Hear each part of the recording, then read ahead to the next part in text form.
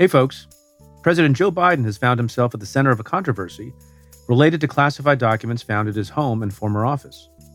Attorney General Merrick Garland has appointed former U.S. Attorney for the District of Maryland, Robert Hur, as special counsel to investigate the matter. In other news, we're learning new details about journalist E. Jean Carroll's defamation lawsuit against former President Trump. Joyce Vance and I discuss all of this and more on the Cafe Insider podcast. Today, we're sharing a clip from the episode with listeners of Stay Tuned. To hear our full conversation and access all other Cafe Insider content, try the membership for just $1 for 1 month. You can do that at cafe.com/insider. That's cafe.com/insider. We look forward to having you as a part of the Insider community. And if we reverse engineer what happened here, now we know that these documents were found 4 or 5 days before the 2022 election. That became known, obviously, to the archives. It became known to the Justice Department. And sometime after that, Merrick Garland appointed Jack Smith as special counsel to oversee both the Mar-a-Lago situation and also the January 6th investigation. At the time, I and some other people said that it wasn't really necessary. The department could have dealt with it. But now we know at the time that Jack Smith was appointed to take over the Mar-a-Lago document investigation, the department knew about the Biden documents. And so now, in retrospect, and who could have predicted this? Not me. The appointment of Jack Smith makes a lot more sense. I'm trying to imagine what it would look like today if there was no special counsel over Mar-a-Lago and it was just Merrick Garland as the Attorney General overseeing it and now taking over the investigation of the Biden documents. In retrospect, I think it made a lot more sense, given that information, for the appointment of a special counsel. Do you agree with that? Yeah. At the time we speculated that maybe Merrick Garland knew something we didn't know that made his decision to appoint a special counsel make more sense. Now we've had that confirmed. And honestly, without the Biden situation, I don't know that we would have a special counsel for Mar-a-Lago. So let's talk about the new special counsel for a moment. Robert Hur, unlike some other people who get appointed that we know about, I don't know him personally. I don't know him much by reputation. He has held very significant positions in the department. The Senate confirmed U.S. Attorney in Maryland. He was the PADAG, as they call it, the Principal Associate Deputy Attorney General, which is a very important position in the Deputy Attorney General's office. Do you have any understanding about him and his reputation, integrity, intelligence, anything else? Well, I think the important thing about his selection was that he was a United States attorney during the Trump administration. Trump appointed him. And something that's worth noting here is that there's a little bit of a disparity in how Merrick Garland has treated these situations. And frankly, I think it just echoes the entire way that Trump has been treated throughout his little public enterprise as a politician and a leader. And here's the thing. The appointment of Jack Smith was justified in no small way by virtue of the fact that he had served, albeit briefly, as an acting United States attorney during the Trump administration. When his predecessor left office in Tennessee, he took over the Trump job. The Trump people had no objection to him, and he served that administration for a period of months until he moved on. And so it's really interesting that there's no need to do that when it's Joe Biden who's under investigation, and instead we have someone who has clear Republican bona fides. I always stop a little bit to think about the way that Trump is accommodated, but it is a reality here that Robert Hur's most important qualification may ultimately be his service during the Trump administration, which should appease Trump people, no matter what the outcome of his investigation is, although you and I know that there will be some core of people who will not find anything to like about what he does, no matter what it is. And Trump himself has already gone on the attack. I don't want to sort of start out with the ultimate question, and this question will annoy people, because there are distinctions. We don't know all the facts yet, and I think it was necessary to appoint Robert Hur, given the optics and the need for public faith, even though I think a lot of people will just jump to a conclusion. A lot of people just assume Trump should be arrested, and a lot of people will just assume Biden should be arrested, and a lot of people will assume the opposite about both of them.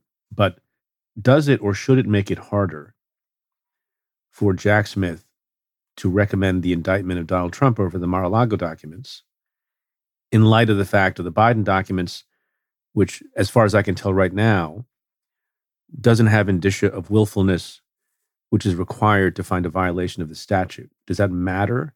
Should it matter? Well, let's try a little thought experiment. Let's say that Donald Trump is ultimately indicted on the Mar-a-Lago charges and convicted in a parallel universe where Joe Biden didn't have any classified documents in his home or in his former office. Trump is convicted, and then let's say that after Biden leaves office a couple years down the road, a discovery is made and the Biden situation is being investigated. And my question is, would that investigation have any bearing on Donald Trump's prior conviction? And the answer is clearly no. They are two separate cases. They should each be considered on their merits and adjudged on their merits. But because the two situations are happening in proximity, I think many people who've watched Trump elude accountability in the criminal justice system on so many occasions are really concerned that this case will impact Trump, that the Biden investigation impacts Trump, sort of cancels it out. And I think the answer is this. If we have two special counsels who are doing their jobs properly, then they will each consider the situation in front of them on the merits, and they will do the right thing regardless of public opinion. I should say one thing that's not a legal point about both Jack Smith and Robert Hur, and I said this about Bob Mueller a number of times.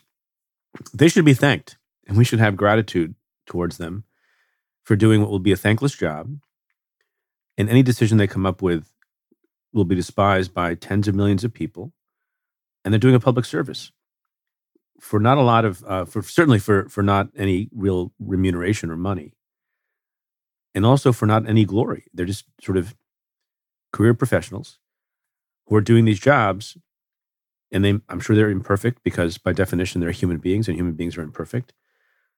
I'm surprised that people of such high caliber have agreed to do this because it's thankless. What do you think about that? Yeah, we really speculated it would be impossible to get somebody suitable to do these jobs. I am reminded that Janet Reno, when she was the Attorney General, used to like to say words to the effect of, no matter what you do, you're going to make a lot of people angry, so you might as well do the right thing. And in many ways, those words were always sort of the North Star in our office. And I think that, these two men exemplify the best of public service. And you're right, they'll be vilified and maybe doxxed, and their families perhaps made to suffer because of their service. Now, one thing we should point out, we'll go through the things that are similar on the surface level and things that are similar substantively and things that are different between the two situations.